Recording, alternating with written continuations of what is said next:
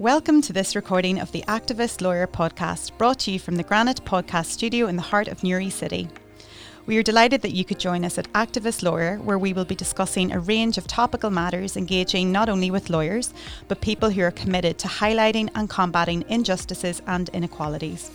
We will bring you our thoughts, but invite you to share yours. We'll be looking for contributors to our blog at activistlawyer.com, as we want your perspective as we unravel and unpack a host of issues. My name is Sarah Henry and I'm a solicitor practicing in Newry City. I worked with a human rights firm in Dublin for many years and with a number of rights-based organisations and charities. I'm looking forward to meeting some fantastic guests throughout this series. And today I am delighted to be joined by solicitor Rosemary Connolly. Hi, Rosemary. Hi, Sarah. Thanks for coming in. Thank you for asking me. Not at all.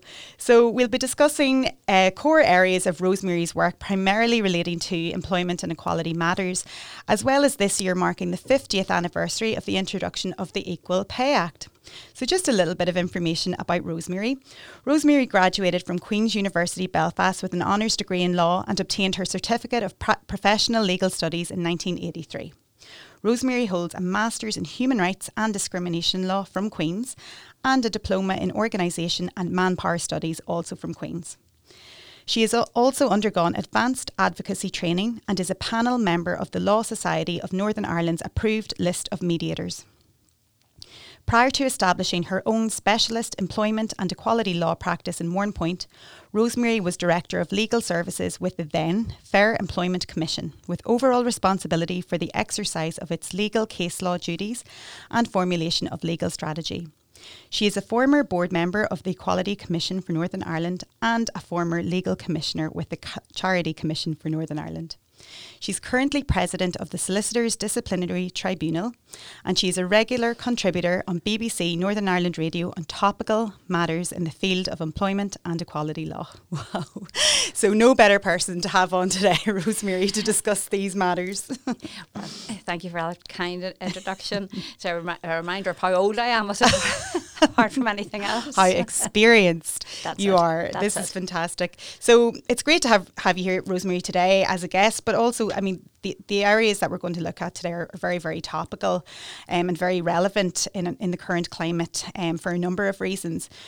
But firstly, would you mind maybe letting our listeners know a little bit more about your background as a leading employment and equality solicitor in UK and the current areas of work that you're looking at the moment? Yeah, sure. So very early on in my career as a lawyer, I had the great good fortune, I always say, to be appointed to a role with what was then the Fair Employment Commission for Northern Ireland. Now, the Fair Employment Commission arose out of the Fair Employment Act of 1976, which was an act aimed at addressing the continuing and pervasive inequality, particularly in employment opportunity, as between the Protestant and Catholic, what we then called the two main communities in Northern Ireland.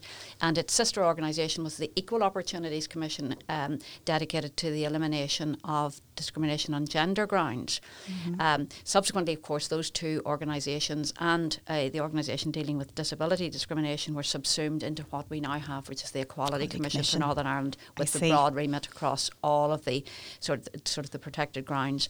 But when I joined the commission, it was very much at a period of change. The 1976 Act had been in place by that stage for a decade, and it was exhortative in nature. In other words, it appealed to the good nature of employers to do the right thing, basically, mm-hmm. and to work towards the elimination of discrimination. But repeated studies had shown that really the degree of inequality was pervasive and persistent. And so, as I say, I was fortunate enough to be there during the phase when the regime became toughened and strengthened, and in particular, complaints of unlawful discrimination on grounds of religious belief, political opinion, moved out of a kind of in-house, non-transparent form and out into the mainstream body of tribunals in Northern Ireland. And that really had a major impact, because it meant that where there were acts of unlawful discrimination, those could be adjudicated upon in a fully public tribunal in a public manner.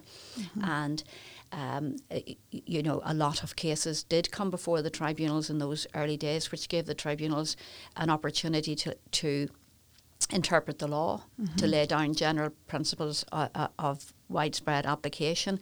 And personally, I think if you look out at the landscape today, at a 20, 25-year remove, I don't think anyone would argue with the contention that as far as religious or political discrimination in the workplace goes, it's much less obvious, prevalent than it once was.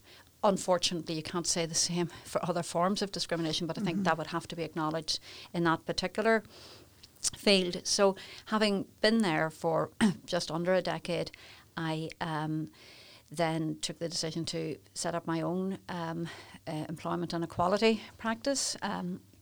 I'm a local person, and I thought we're better than Warrenpoint, that great centre of absolutely of commercial life. But I have to say I'm there 25 years now, and I'm obviously very biased, but I happen to think there's nowhere better in the entire world that you could spend your life working.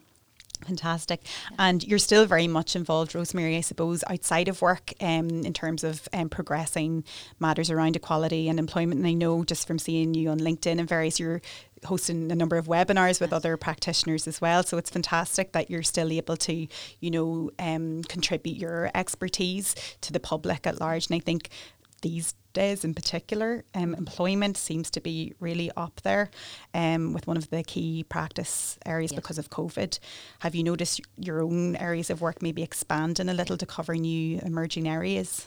Yes, undoubtedly. I mean, employment law is an area of law where because it covers so much of an individual's life and working life, because there are so many aspects to it, particularly in the equality field, looking at all the protected grounds. It was always a dynamic area of law. I mean, you might get areas of law where very little changed in 10 years. That was never the case with employment lawyers. Will know you've got to keep right up there with developments in European law, developments across the water, even persuasive authorities from the Republic. But with the onset of the pandemic, employment law rights and entitlements has been, thrown into really sharp focus.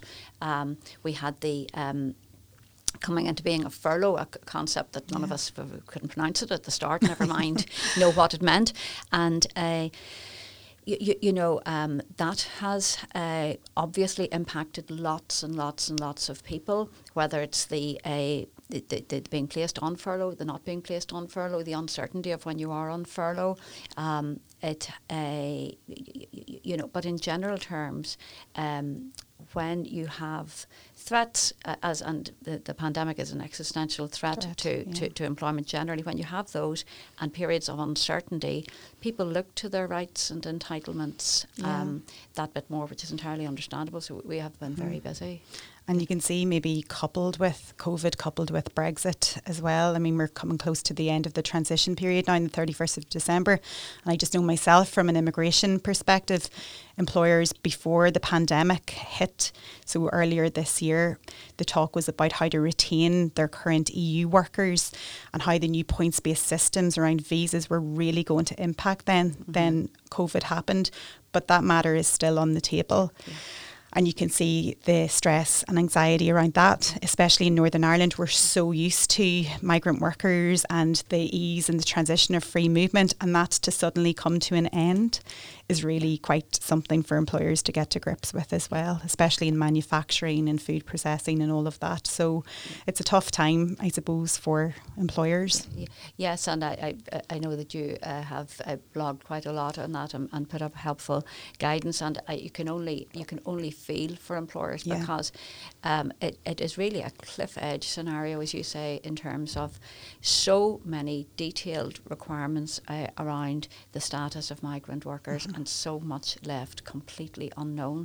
And in fact, I think people are getting tired of the exhortations to get Brexit ready whenever it's fine as a slogan, but the details not The there. details Get ready not for there. what? You can only get ready if you know what you're getting ready for. Yeah. And we actually spoke to Home Office officials recently that said, well, employers have had 4 years to get their head around this. And you're thinking, well, no, because you've only just recently introduced the changes, that they were waiting for 4 years. So that's a very unfair statement. So really, and especially since we are on the land border here, our competitor is right beside us. And it's, so there's that kind of stress level as well, whether to relocate or, so it is a difficult time.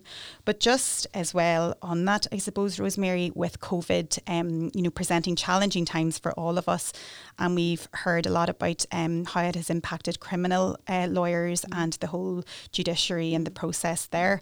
In terms of employment tribunal, can you maybe comment on how pandemic and the Act and the restrictions and regulations around COVID has impacted practice, I suppose, and your clients potentially? In a very real and unfortunately adverse way. So in that, with the initial onset of the pandemic, there was a practice direction which issued from the tribunals which said that all matters that were listed effectively between March and the end of June were postponed, basically.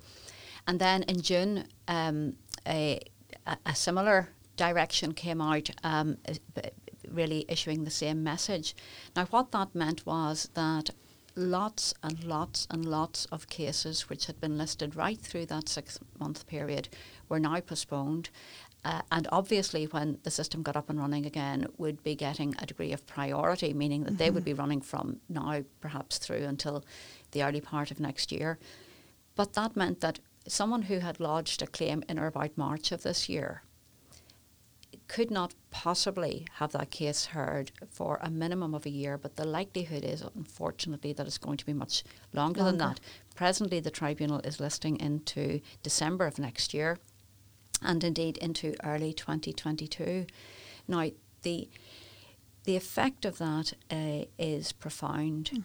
So someone who finds that they've been unfairly dismissed, and we have to remind ourselves that the tribunals were set up as an informal, flexible means of redress, of timely redress in situations like that. It can't be timely redress if you're waiting a year or a year and a half. And the actual practical reality of it is that the pressure on that individual who's now out of a job and no quick means of redress may well mean that it's not an effective remedy. Yeah. And it's a real. I know that the tribunals recently have been looking at a number of mechanisms to try and improve the through flow and around listing and various things, but unfortunately, the physical parameters of the tribunal building and the sort of arrangements that are being put in place also are understandably to some extent stringent. But I do feel that more needs to be done in terms of we're reducing now greatly the number of people who can attend in a tribunal room. And it seems to me that there is an onus then on the tribunal system to provide adequate additional rooms so that folk who have an interest in those proceedings can still, quotes, participate, with their TV screen in a convenient manner. And that arrangement isn't there. And again, the tribunals, like much of the court system, we have an open system of justice, and really any citizen is entitled, except in fairly exceptional circumstances, to take time out and go in and see justice being done if that's what they want to do. And I'd have real concerns around the current situation that's not feasible at the current time, or it's certainly not being facilitated at the current time. And what's the impact? The impact that has maybe on both parties to that, and what can they do? Is there anything practically they can do at the moment? Or I suppose if a claim arises, would you advise your clients to take any other precautions or any way to remedy it maybe? Well, look, parties are always recommended to see if something can be resolved. I mean, basically in any form of litigation, if you literally have to end up in the courtroom or in the tribunal room, I suppose it's a failure of all of the other attempts at resolution up to that time. So we have, and it was unfortunate because it came into being just at the time that the pandemic struck. We have the new early conciliation process in tribunals, which allows a 1 month period for the parties, without going into a great deal of exacting detail, to look and see, are there reasonable grounds to resolve the matter. And anecdotally, from my perspective, that has been, has been quite successful. But of course, that is not going to provide a long-term solution where there are real issues to be considered on both sides. And I mean, I've spoken about employees, but employers also don't want a case hanging over for a year and a half. And why would they? So, yes, one would certainly encourage people where there is a genuine prospect of resolving it to get on with it and resolve it, because that will certainly be your best plan for the next year and a half or so. But that doesn't take away from the fact that I think, and if it's a question of resources, then resources, this is a service, it's a courts and tribunals service, and that service should be adapting to the needs of key stakeholders, in my view. Yeah, absolutely. And I mean, this matter is not going to go away anytime soon. As you just said, some cases might not get listed then for hearing until 2022. I mean, that's extraordinary. Yeah. So whether the pandemic, kind of starts to ease off over the next year, which we hope it does, the long-term effect on proceedings, and I mean, do you think that this has changed the landscape maybe for permanently, I suppose, in terms of the employment tribunal, or has there been anything positive that came out of it? I know in some hearings, remote hearings have been carried out quite successfully, and I know not everybody has access to remote hearings, but is there any way that you can see maybe in practice things changing permanently? Well, ironically, within the tribunal system, we already had a system whereby basically when you lodge your tribunal claim, you will then go into a fairly formal system where the case will be case managed basically up until the hearing, and that you will generally be at least one, and there may be more, what are called case management discussions. Now, those are quite formally structured hearings which sort of decide what are the legal and factual issues, what is the likely timescale, how many witnesses will there be, all the sorts of things that you need to get ironed out so that you can have a smooth running hearing at the end of it. Ironically, we already had those hearings done remotely. So, and of course that's very sensible, because there's a huge cost issue to going along to a tribunal for what is just a kind of interlocutory hearing. So it's difficult to see where the improvement can be around that. I'm old enough to remember a time when there was quite a significant backlog in the tribunals, and that was largely successfully addressed. So I think there's going to be and there is an urgent need for additional resourcing. Yeah. You couldn't, I mean, that's very, very urgent, I suppose, to get that in place. So, I mean, that continues, and obviously the need for the tribunal and access to that service continues regardless of a tribunal. So it's regardless of the pandemic. So it's a matter of putting those recommendations in place. So just moving on a little bit, we spoke in the introduction there about this year being the 50th anniversary of the Equal Pay Act. I think it was May 1970 that the principle was given royal assent. And very recently I watched the film Made in Dagenham. Yes. I don't know if you saw it, but it was about obviously the machinists with Ford who really kick-started the campaign around this, and I think they went on strike for quite a significant period and really drew attention to this fact. So that's going back 50 years. This year it's celebrated. And I mean, I think we can say that while the concept of equal work has been around for 50 years and equal pay for equal work, and I'm familiar with it, in reality, is this still an issue, Rosemary, that employers and employees are still trying to grapple with? How have things progressed? Well, I did. So I haven't recently seen Maiden Dagenham, but I've seen it several times, and it does, I think, in a very human way, focus on the lives of those women and how much time and energy and everything else was consumed by that struggle of theirs, which was so important, as you rightly say. The unfortunate thing is that the gender pay gap, remains stubbornly there. I was reflecting just before knowing that I was coming to speak to you today, and at current rates, apparently it'd be 270 years, before there would be genuine pay equality. Wow. I looked at that and thought maybe it was 27 years, and then I saw it was 270, and I thought, in a kind of joking way, I would have said to clients coming in with an equal pay claim, you need to be resilient, and you need to be relatively young, because by the time this claim ends, just to have the staying power for it.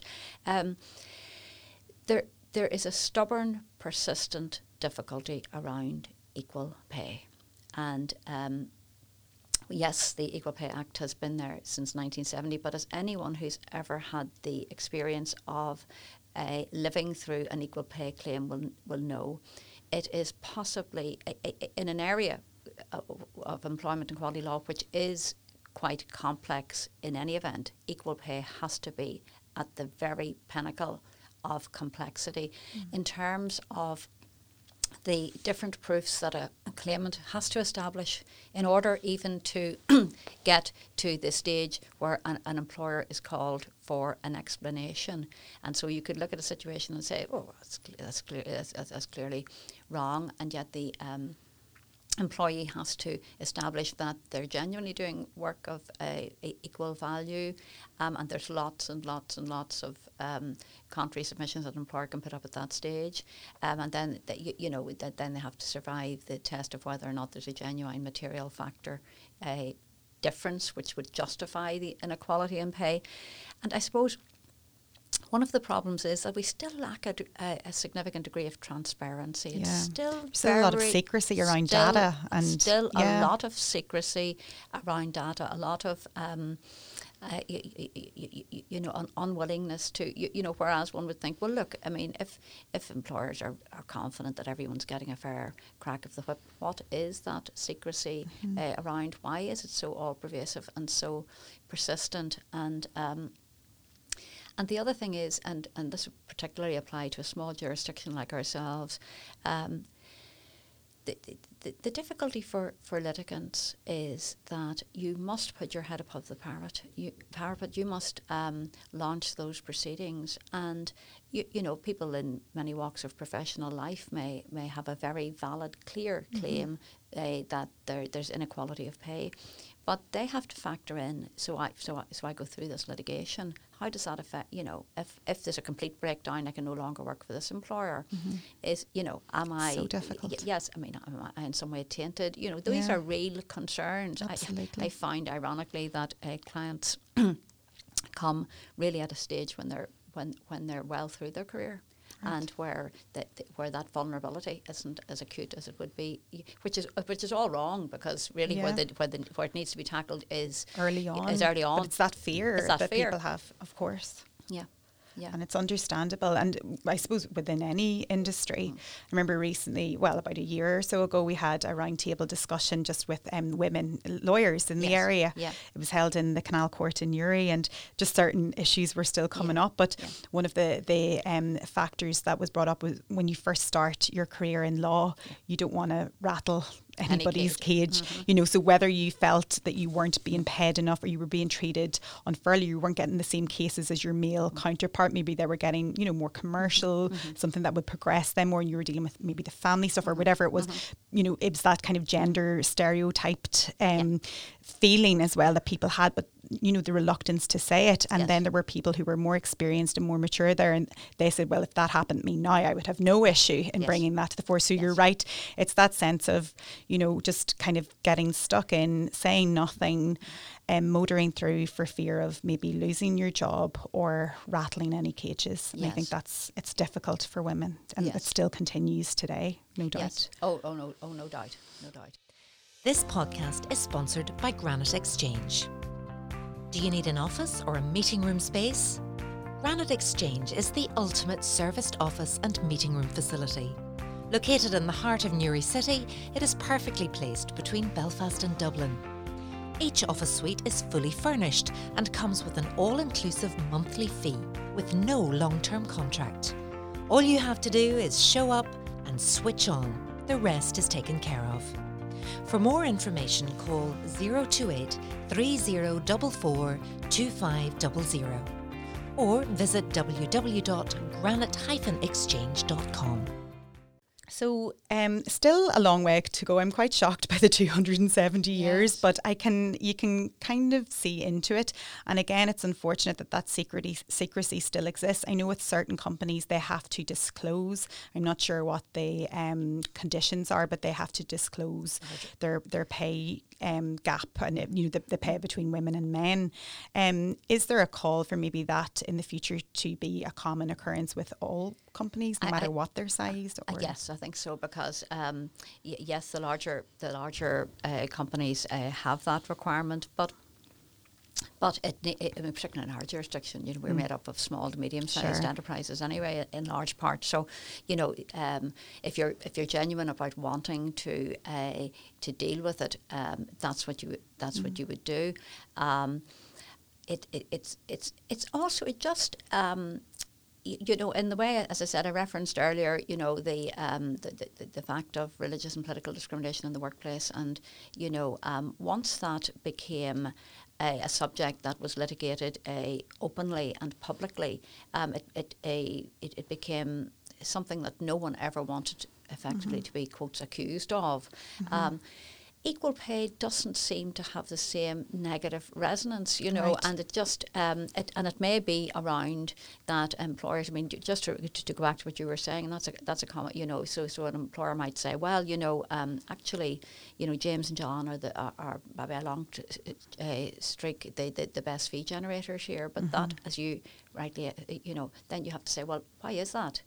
Are they naturally, innately more capable, better skilled? Have they more relevant experience, or is it in the allocation of work? Yeah, absolutely. And then so when you're talking about work of equal value, are you putting an unequal value simply on fee generation, where and you're not looking at other things like raising the profile of the company, raising the level, showing that it's a firm that has a expertise. Maybe some of that, quotes, women's work is actually attracting in, leveraging in other work. I mean, simply to use raw data like fee generation doesn't really, in my view, reflect the real import of the work that's done. But it can provide a very easy explanation. And I think it's an interesting study to take on, because I mean, the group that I was in, there was quite a lot.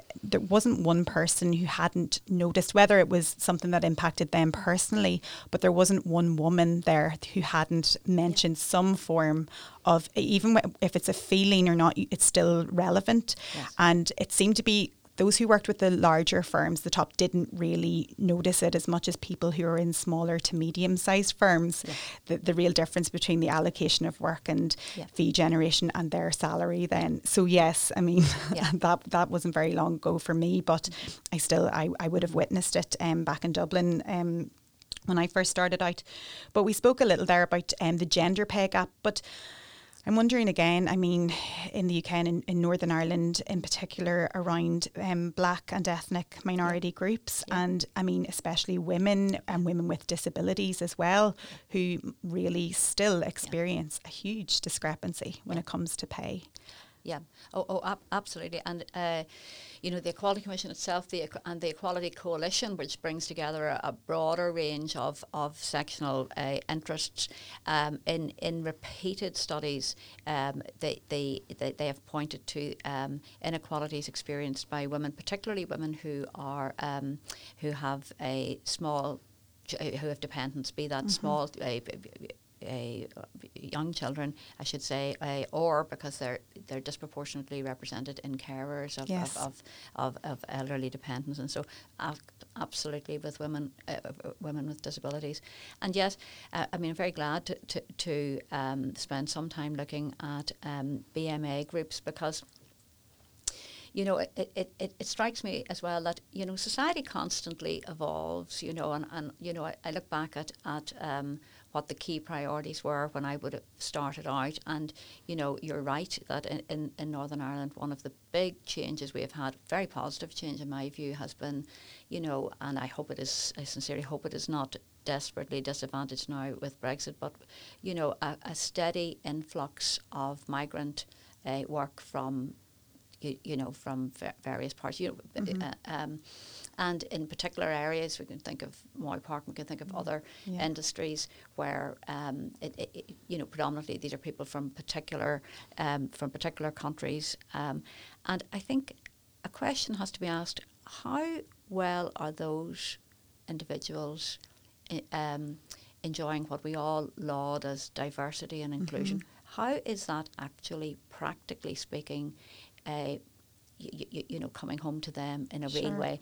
At this stage, you would expect that, proportionate to their representation in the workplace, and migrant workers would be reflected at every echelon, right up into the top hierarchy. And if they're not, then we have to ask ourselves serious questions. It was unacceptable to have inexplicable differences between Catholics and Protestants back in the 70s, 80s, 90s. It should also be equally unacceptable to have, disproportionate representation just in the lower echelons, and no explanation for why, as I say, representatives of migrant workers, some are into their second generation now, why are those people not reflected right throughout the hierarchy? And, I think that's something that research could and should focus upon, and absolutely to look at the other categories that you were speaking of in terms of women and women, in all those categories I spoke of, and women returning from maternity leave who find that their job has changed beyond recognition or is no longer there, and so on. Absolutely. And again, if government's serious about encouraging women to participate to the broadest extent possible in the workplace, then there are just innumerable recommendations around childcare, around putting in subventions for people who are carers, people with disabilities, but they're not delivered on. They're not delivered. They're just not delivered no. on. And there's still campaigns. I can think of one called Flex Appeal in the UK about flexible working for parents, whoever is the carer of the children. But you're right, if they're going to really put women at the standard where their money where their mouth is, basically, they need to put practices in place, and they aren't there yet. And I think for me, like all of us know about the childcare really stands out, as one real barrier at times as well, and the expense of that too. So really, there's a long way to go, and it's clear that the campaign for, I suppose, not just equal pay, but all of these inequalities and barriers to women and BME people in the workplace, really need to be broken down. I wonder, in your opinion, how has coronavirus and the pandemic, not to keep harking back to that, but I think some aspects of it have really been brought to the fore in a positive way, where we have really been able to see again the barriers, discrimination and inequalities that do exist and have always existed, that have been brought to the fore with the pandemic. So, I mean, just in your opinion, how is that progressing the cause, I suppose, and is there anything really relevant that we should look at again?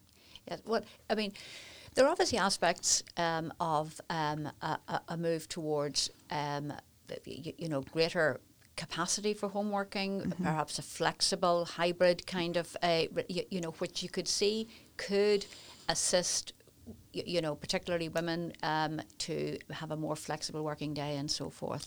However, on the downside, one reads a lot about women finding that this is in fact all of the burden, or disproportionately the burden is falling on them. The homeschooling, the working from home, the keeping everything else at home going, and trying to do everything on top, and disproportionately that is adversely impacting. It is, and I think just yesterday I read a report, I don't know whether you saw it, it was published on BBC, that the coronavirus pandemic, I'm just reading it out here, could wipe out 25 years of increasing gender equality. New global data from the United Nations suggests that women are doing significantly more domestic chores and family care because of the impact of the pandemic. Employment and education opportunities could be lost, and women may suffer from poorer mental and physical health. Before coronavirus, for every 1 hour of unpaid work done by men, 3 hours was done by women. Now that figure is higher. So really, that was shared. I think the Women's Council had shared that yesterday, and it got wide circulation. But that's quite worrying. But I suppose you can see it happening, Yes. And so, maybe this is a step too far, but do you think that this care burden on top of work risks us maybe reverting back to that 1950s gender stereotypes that some women are now reporting when it comes to sharing the domestic work with their work at home? Oh yes, I think so. And I think it's unfortunately a truism that when the space at home for the working from home and the two partners are working from home, it's generally the male who commandeers the most suitable space, and will then continue to work on as the woman who will be left to carve out her space somewhere else, and there's actually no possibility of switching off at all, because you move seamlessly from work, as in work, to the domestic work, and there's no break. There's no break. There isn't. There's no break. And I guess everybody's different and everybody has their own experiences, but just in chat with friends and people who have been working from home, it seems to be the common complaint that I'm coming across. And I guess I'm lucky that we have the option here. We're in a, quite a large space, and it was easy to maybe come down when we could, when we were permitted to do so, to do a few hours here if I could escape the children. But it's tough to balance it. And as you said, I think it's the one thing you just do not switch off. You don't get that break at all. So, and I know there's a lot of positive about flexibility, I think is a good thing, and that employers are tending to be more flexible around how carers work, and so that's a positive aspect. But as you said, we need to really look at it in detail and see in reality what's happening, and to put some kind of protections in place, I guess. Oh, completely. And employers need to remember, that the duty of care extends in the workplace, and if the workplace is now the family home, then that duty of care, much has been written about, employers, and that they need to, monitor remote workers, make sure they're working, and all the rest. Equally, they need to monitor that workspace and ensure that it is a healthy work environment. Mental health issues are being flagged, and now is the time, not later when some research document. Now is the time to engage with your employees in a really positive way, and to ascertain that they are not being overwhelmed, and if they are, what do you as an employee, in the same way as if they were physically there with you in the workplace. Yeah, so that duty of care is ever more, relevant now. Completely. It's not a matter that people have just taken their computer home and That's sat right. at home to do their work. That's There's that burden there. So, gosh, so much to get your head around with employment and equality. And I suppose you're working in a very exciting time. Rosemary, with your area of work, and that's your expertise. Yeah. And I'd say your services are quite on demand, even your information. So really, just to finish up, the next year or so, how do you see things maybe progressing in terms of your area of work? Do you see anything, quite new that we should look out for in employment and equality, and keep an eye on? Anything in particular? Yes. Well, I do see a lot of work and busyness for employment lawyers. I do think that equality issues are going to emerge particularly when the furlough scheme or the job support scheme or whatever iteration of it finally fizzles out, that will provoke, unfortunately, a hard look at who's staying and who's going. I think equality issues will emerge. Sure. Then I hope that people, disabled employees are aware of the safeguards and protections. Older employees are aware of the safeguards and protections. Migrant workers in uncertain status are aware, even though much circumscribed of their rights and protections. And I really do think that employers need to remind themselves of that last point I made about the duty of care and the need to ensure a healthy, including a mentally healthy working environment. Fantastic. Well, there's a lot there. That was so interesting. Rosemary, thank you so much. I learned a lot there, and I'm sure our listeners did as well. Thanks again for coming in today. It's been great to have you. Thanks very much for the invite. I enjoyed every minute. We'll have you back again just to touch base. I'm sure we've a lot of new matters to contend with by then. Well, look, thank you, listeners, today for tuning in, and join us again next week for our 5th episode on Activist Lawyer. And remember to have a look at our blog, and if you want to contribute, please do so. It's activistlawyer.com. Thank you. Bye. This podcast was recorded in Granite Podcast Studio. Interested in starting up your own podcast but don't know how? Granite Podcast Studio can help. Record your podcast in our state-of-the-art studio, which is based in the heart of Newry City. Our studio has cutting-edge and user-friendly technology and can seat up to 4 people. We also provide an editing service for our team, using your guidance and editing notes to provide you with a flawless finished product, leaving your listeners wanting more. For more information on how you can get started, visit www.granitepodcaststudio.com.